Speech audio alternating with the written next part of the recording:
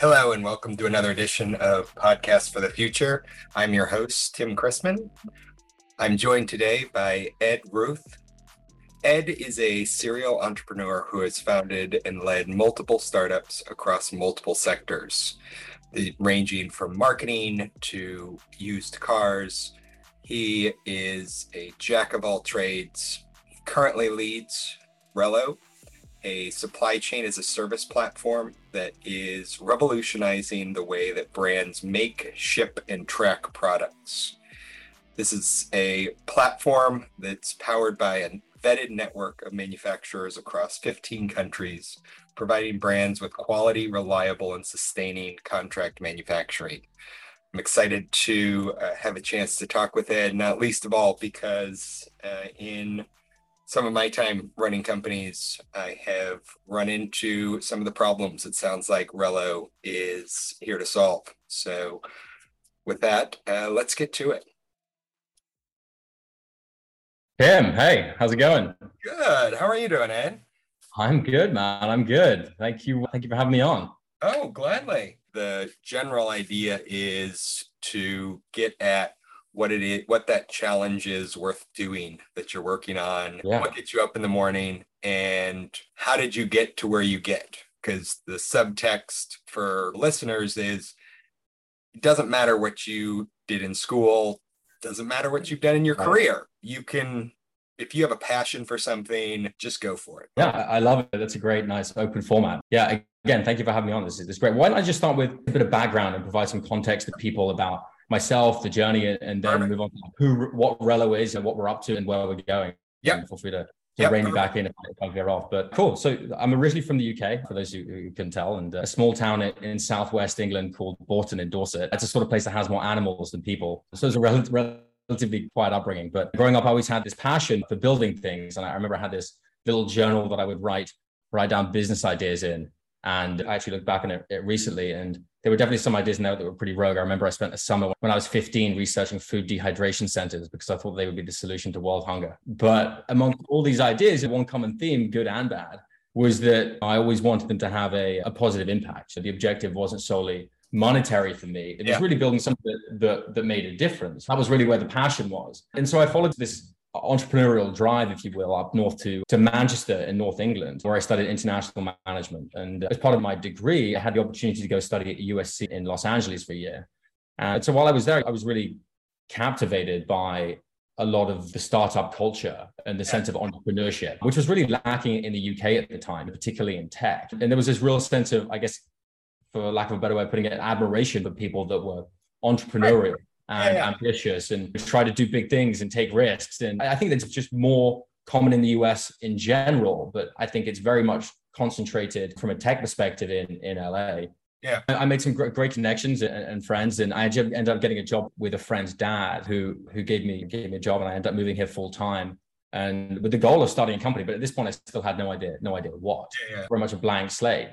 And so I wore a few different hats. I started out in business development for a product design studio, and then dabbled in digital marketing. But really, my passion was for technology and using the latest technology to solve hard problems. And I view the holy grail of this is to disrupt a big, traditional, inefficient industry, one of the real challenging objectives. Yeah.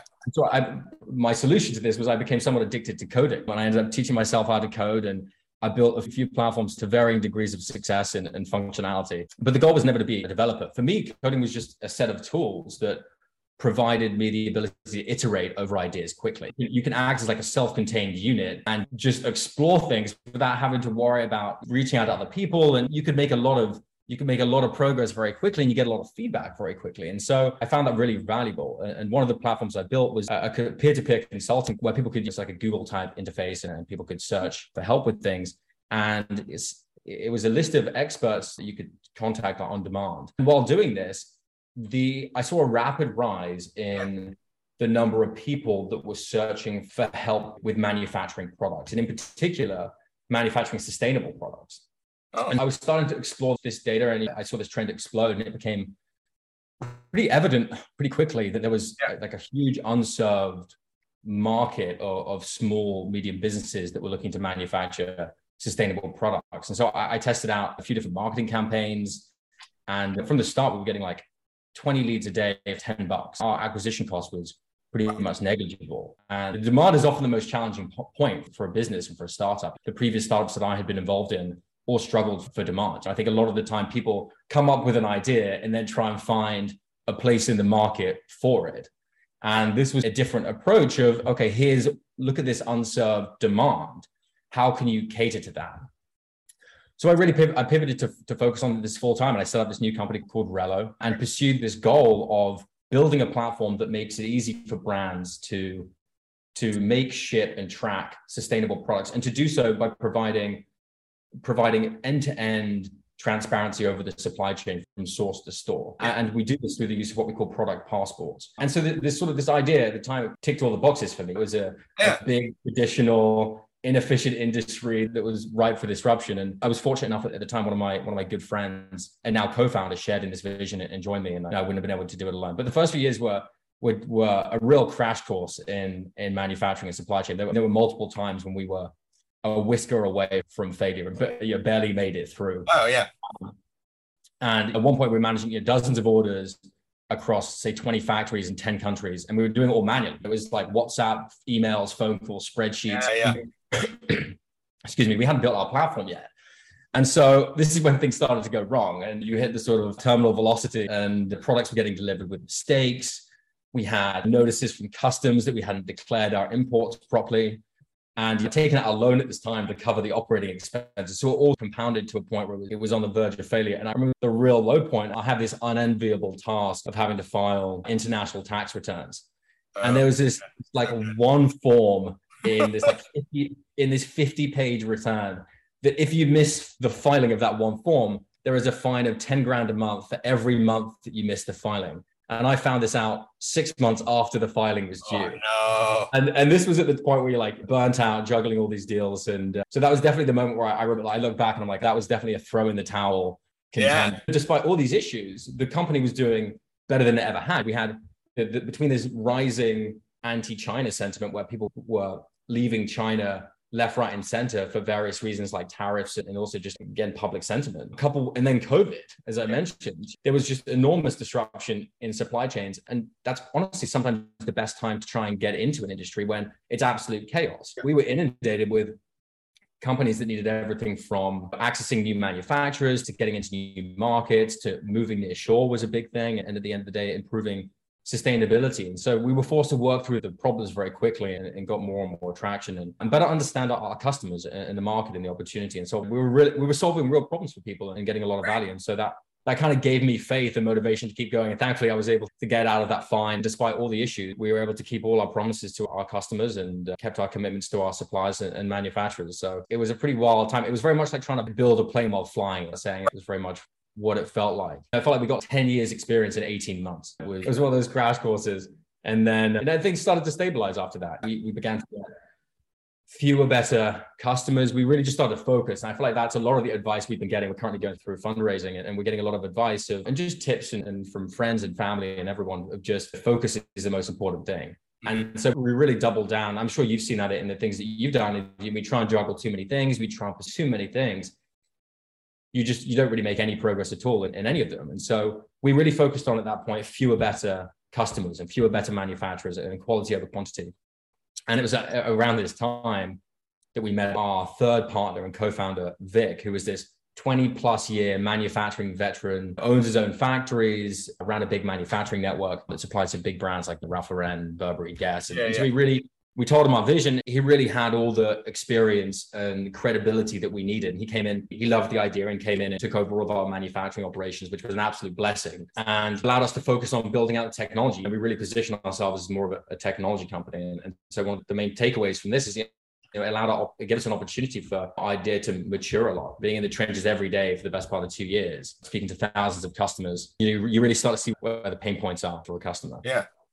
And just to lay out the main problem and get on to Rello is right now there's just this real severe lack of supply chain transparency and visibility over manufacturing. This has led to the sustainability industry being riddled with lack of accountability, misleading claims, lack of transparency. And the fact that most brands have no idea where their products come from. And like 50% of even major brands, only 50% disclose information about their supply chains. And you're not even talking about some of the small, medium businesses, which is what we really try to focus on. Yeah. They don't have the luxury of and the technology to have that kind of level of transparency. And they probably just don't know. Right. And a lot of the time it's not even that they don't want to. A lot of the times they just can't. It's not all the fault of sort of dishonest brands. A lot of the time people are trying to do the right thing. But for various means. So H&M, there's a funny story. H&M last month, you've heard greenwashing, the term greenwashing, essentially where people make misleading claims about the environmental impact of something. And H&M last month, they had on their website for a range of products, they're getting sued for this. And the claims were that some of their products had used 30% less water than regular products. But their website had a glitch. And actually the data point was -30 and not 30. And it presented all the data for all of their sustainability metrics. It presented them in the inverse. Yeah, so they're in real trouble right now trying to overcome that. But that's an unfortunate situation. But they do have some negligence behind the scenes of various. I think that they could do a better job of providing some of the standards and upholding some of the standards they claim. But that was really just bad, unlucky, but it's the same thing. It leads to confusion and it's just misleading the consumer. And so like when we go back to the businesses, like the main priorities that businesses have, McKinsey did a study recently globally about what the biggest priorities were. Number one is sustainability and number two is transparency. Yep. And it's the world we live in. To put things in perspective on a more macro level, the fashion industry is responsible for 10% of global carbon emissions, which is that's more than all international flights and maritime shipping combined. And so at the current pace we're on, it's going to increase by 50% by 2030. A lot of it due to the rise of fast fashion. Everyone wants more things now, right? And people have had to change models as a result. But it turns out not to be good for the environment. Surprise, surprise. Who would have known? Throwing away. Who would have known? So yeah, greenwashing claims have skyrocketed in recent years. A lot of there is this massive shift in trend, which comes as no surprise to anyone, of people are trying to be more eco-conscious. And you have all these environmental reports that are getting released with all this data, and there are enormous incentives for brands to tap into this more eco-conscious shopper. Yeah. And the temptation to do that. And Patagonia is considered like the gold standard, and they do it well. We have a lot of brands that make misleading claims in order to tap into some of this sustainability market, which are at best misleading, and at worst, it can be criminal, right? Yeah. No, I saw that. So I started a nutritional supplement company a few years back, and that was all over the place. That was why I started the company, was because like I couldn't find the quality I needed, trust that anything was what it said. It was incredible. Yeah, and so how did you go about identifying the suppliers and the source of the materials that you used in those supplements? The first problem was finding a manufacturer who is willing to actually source quality ingredients. Yeah. Turns out that was hard. Low-hanging fruit isn't so easy to get. Yeah. Yeah. I'm like, look, I'll pay for high quality ingredients, and they're like, but it's going to be more expensive. And most of them didn't even carry it, didn't even know how to source it. And it eventually found a manufacturer on the West Coast that did source and could trace where they got it from. So that was key. You kept it domestic? You manufactured? We couldn't. Some of the ingredients just aren't made.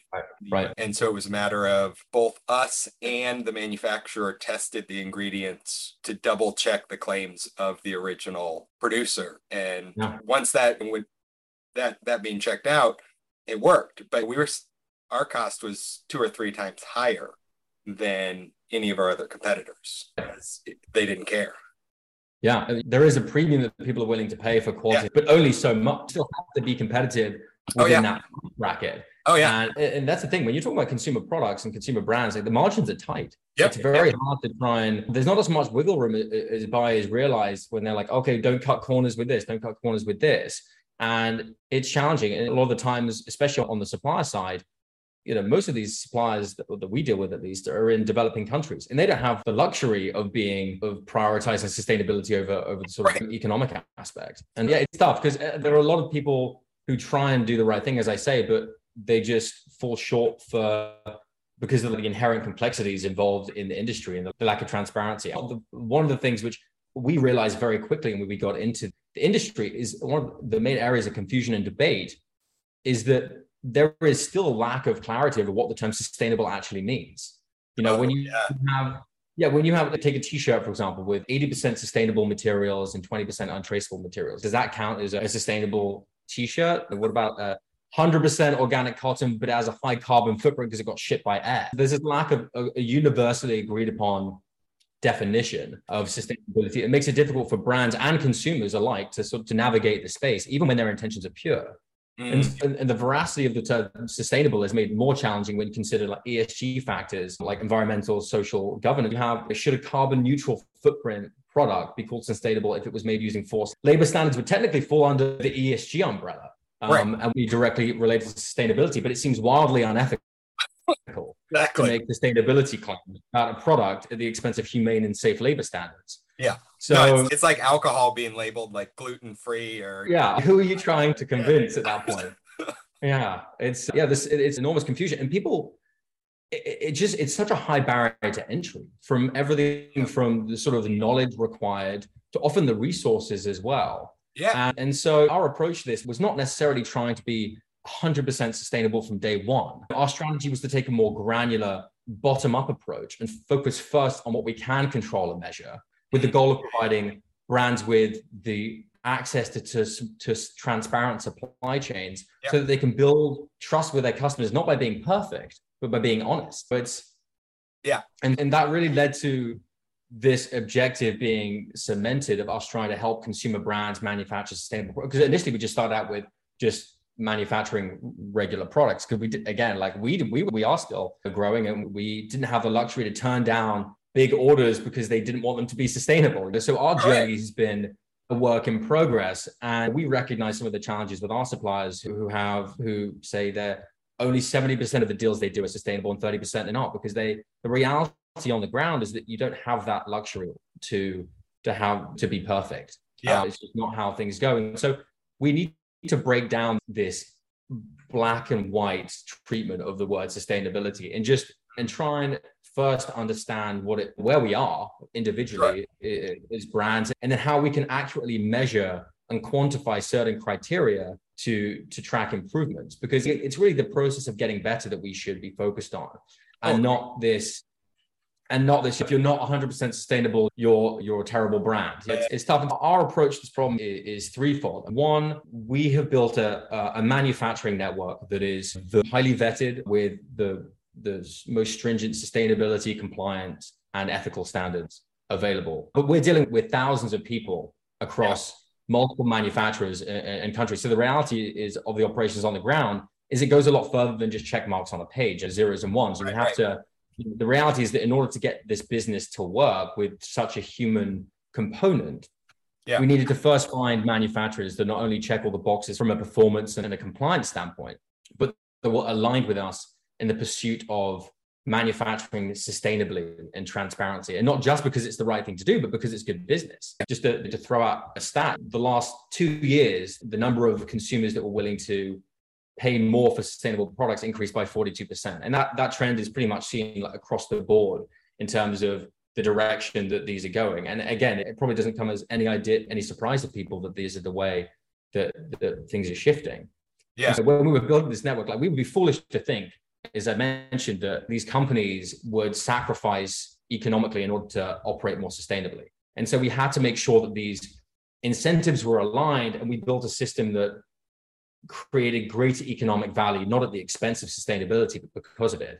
And finding this synergy between people and technology is where I think the real progress and innovation can be made in traditional industries like ours. And for me, it's just a fascinating topic. I think a lot of the times there is this very sort of Western technological, like sexy approach where you have a silver bullet of technology. You map it onto an industry and it solves all the problems without there being any other component. And that obviously that has worked in several industries, but a lot of these traditional ones where there is this large human component. One of the previous companies we did, it was trying to get adoption at used car dealerships for this automotive technology that we were rolling out, and trying to get used car dealers in Kansas to adopt some of the latest technology that we had was a fool's errand. It was just so much friction that you get when you when you start to try and change people's behavior. That's when things go south pretty quickly. Yep.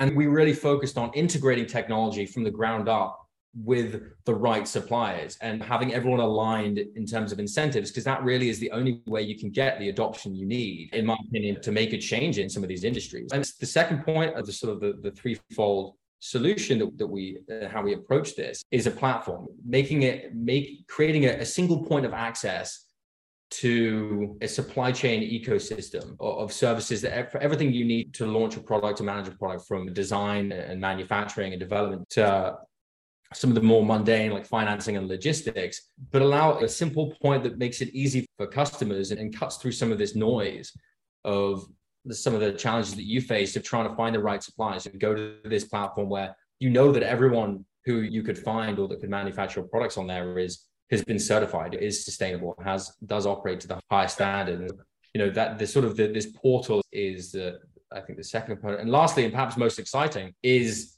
to provide a traceability from the source to store for the products through the use of these product passports, which are these digital product specific reports that are linked to a product via like a QR code on the label. So you would look in a store and you'd see a product and you scan a QR code on the care label on the inside, and you'd be taken to this digital report, and it provides brands and consumers with everything they need to know about a product: the product history, all the supplier information, the material information, everything authenticated and verified. And we're currently running a pilot program right now with a handful of our customers for a public launch early next year.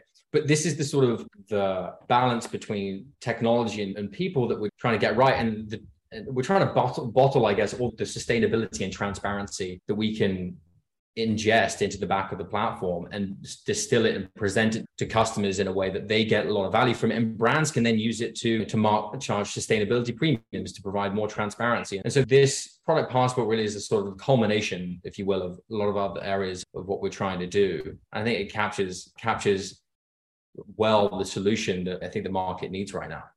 No, agreed. And doing it in a way that doesn't have the same sort of friction that a company trying to do it on its own. There is a lot of, and there's also a lot of benefit about being just independent. There's a Sustainable Apparel Coalition, which is, they have a similar metric called the Higg Index. And the group that runs it is made up of 250 members, all of which are some of the largest apparel brands in the world, like Nike, H&M, Gap, and I think the total revenues are about $1 trillion or something absurd.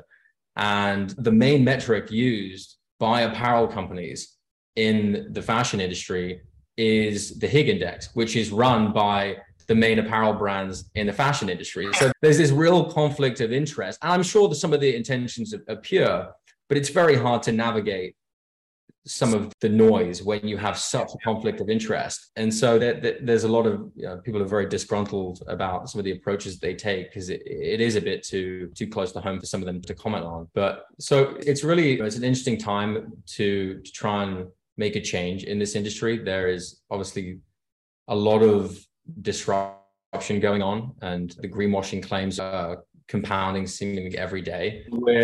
We feel like it's the right time for what we're trying to do, and we're getting a lot of demand. We're over 50 customers right now. We've got up to around 60, 70 manufacturers in our network in about a dozen countries. And so we're really putting our foot on the gas and trying to grow this. As I mentioned, we're doing a pilot program right now with a handful of our customers for the product passports. And one of the biggest questions we get asked, and going back to my comment earlier about demand, is one thing talking to investors and brands and saying, look, there's a lot of opportunity for this, but actually talking to the brands is really the only way to determine whether there is going to be adoption. And one of the benefits we have is our sort of distribution advantage of, we have, through our network of suppliers and partners, we have access to directly to the supply chains of hundreds of brands which they serve.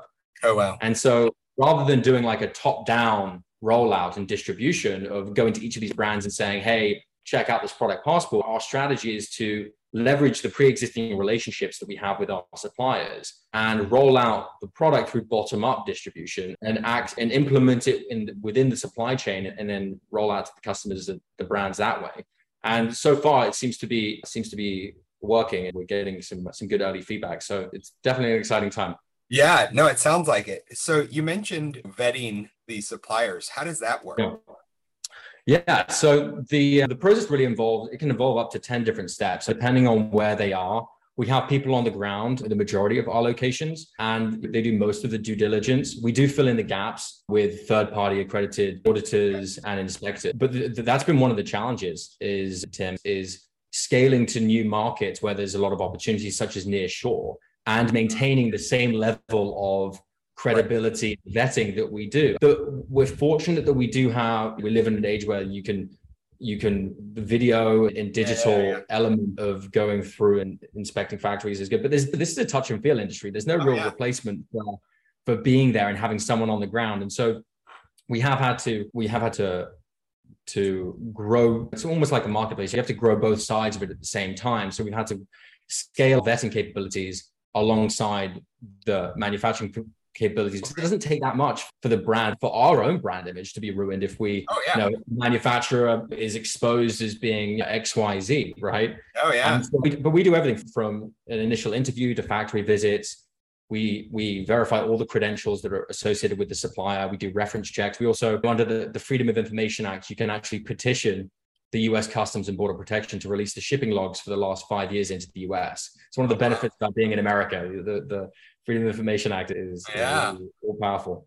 And so we can analyze all the shipping logs into the US, which is millions of rows of data, and see the shipping history of the majority of our supply network, which is completely separate to whatever they say. You can't always trust, even if people have a good reputation, we need to come at it from multiple angles. And so the goal is to really try and build this bulletproof vetting process. And we're still learning it and getting better. And the challenge is also you have to rely on some other certifications and other accreditors to really build some of this stuff out. You can't, especially with the limited resources we have as a startup, you have to have a certain amount of good faith in how other people operate, especially when that's their main job. So RAP is a great organization that does a commendable job, but everyone has holes. And again, like our job isn't trying to be perfect and say this is 98% sustainable. It's really to provide these product passports on all of our products that give the brand and the consumer transparency and say, okay, we can measure 70% of this product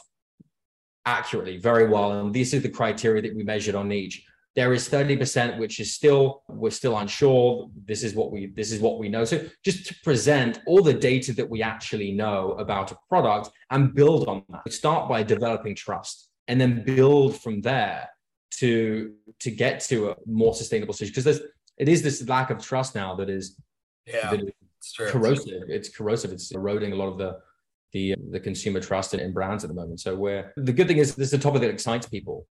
People want to get involved with this more, and there are a lot of active investors in spaces like this and brands who want to be the pioneer of sustainable initiatives. So it's been fun. It's been fun to talk to a lot of people, and there's a lot going on for sure. No, for sure. And it's not necessarily that people want everybody to be perfect. They just want to know what's going on. Right. Yeah. It's a balance, right? Because there's this sort of a minimum amount of information sometimes people want. Yeah. And so it's going to be an ongoing journey. And a lot of what our conversations are now is to join us on this journey. Join us in figuring this out and join us figuring out the right way. Sure. We're not trying to cut any corners. I think that's when things get burned. But there is a lot of scrutiny over this industry. And so trying to navigate those hurdles is challenging. And you don't want to put any steps wrong. No, for sure. Yeah. And what does it look like for a company coming to you and saying, hey, we're a startup, we want to use your network of manufacturers? Yeah, good question. So right now we're very much invite only. So we would just go through first, we look at the brand holistically and just have a real chat with them about what they're looking to achieve, what their objectives are. And if we think it's a good fit, we would invite them to our platform. We would connect them we'd look at what projects they had going on. We'd look at the products they're looking for. And maybe they wanted to say move near shore, or maybe they wanted to use more sustainable materials. And so we would talk to our suppliers and we'd start collaborating. There's a lot of people with different skill sets and knowledge that we need to loop in for various things. And maybe they want to improve their efficiency. So it's very dependent. Everything's very case by case.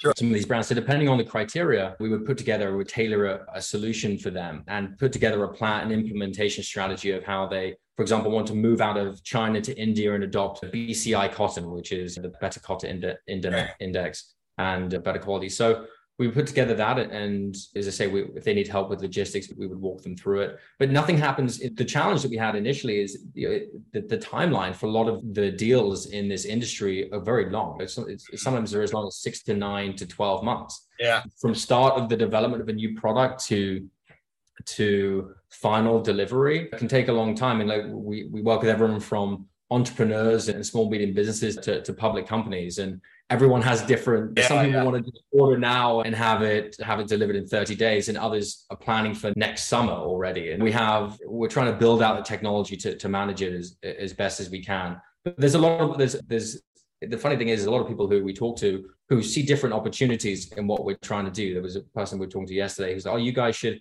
try and leverage financing more, and someone else say, oh, you guys should go into logistics more. So going back to the focus point, like that's been one of the things that we've really tried to prioritize, is just keeping our eye on the prize and not get too distracted by all these other ideas, no matter how good they are. Yeah, no, that makes sense. And it's something that doesn't always come naturally to entrepreneurs, because they're like, I see this opportunity, I can do something. Yeah, as I say, the last thing a company needs is another good idea. Exactly. So yeah, it's hard. Kudos to y'all for keeping that focus. Hey, yeah, it's a grind every day, but when you're doing something you love, you just roll with it. It doesn't really feel like work.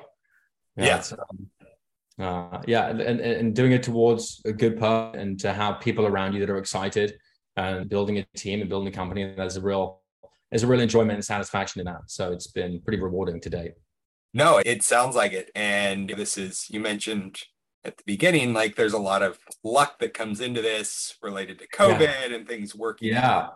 And doing this 15 years ago, not only do you not have the data available, it's just not the same demand signal. And so this is one of those ideas that just works now. Everything fits together, and it's pretty cool to watch. Yeah. And it's evolved.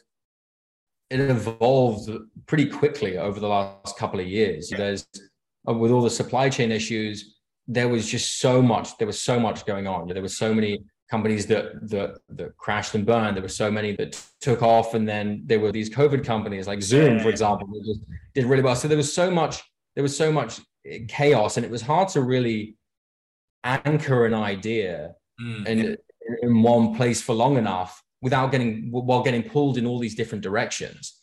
And so the fact that we made it through that whole period and are now in a position where you look back and you think you could have gone a lot of different ways as the journey unfolded, but this is definitely one where I know that everyone on our team is pretty excited to be. Did you experience a similar thing during COVID? Did you have things pulling you in different directions? You're the only person I know in the space industry, by the way, Tim. That's pretty good. I'm glad it was. I joke with people that it's getting too attached to some version of your company or what you're doing is a recipe for disaster, because it's got to change. You said you got 10 years of experience in 18 months, and that's probably pretty close to true with the amount of change that occurred, the number of disasters you faced. And it's been for the past few years, just a time when you had to move fast. And I love it. It's invigorating. You could almost see it play out in real time when we had, at the beginning, we were getting on with these COOs and CEOs of these large companies, and sometimes like the VP of sourcing at these multinational corporations. And at the beginning, you're very much you're not walking the walk yet. You're very much just putting on the front and trying to do it. But over time, as things evolve, you realize that you can start to handle some of the questions better, and you start to feel a lot more prepared, and you do see that experience manifest pretty quickly when you're forced to it. When your feet to the fire, you really will absorb the information that you need to and hit the ground running where you have to, because there's no option. That saying "burn the boats" is something that I always like to come back to, because it encapsulates as better than anything else. So idea of just no turning back. And I think that's been something that we haven't really thought about the turning back at any point. Yeah, that's how you know you're doing something that means something and you're excited about. So that's something that we all want.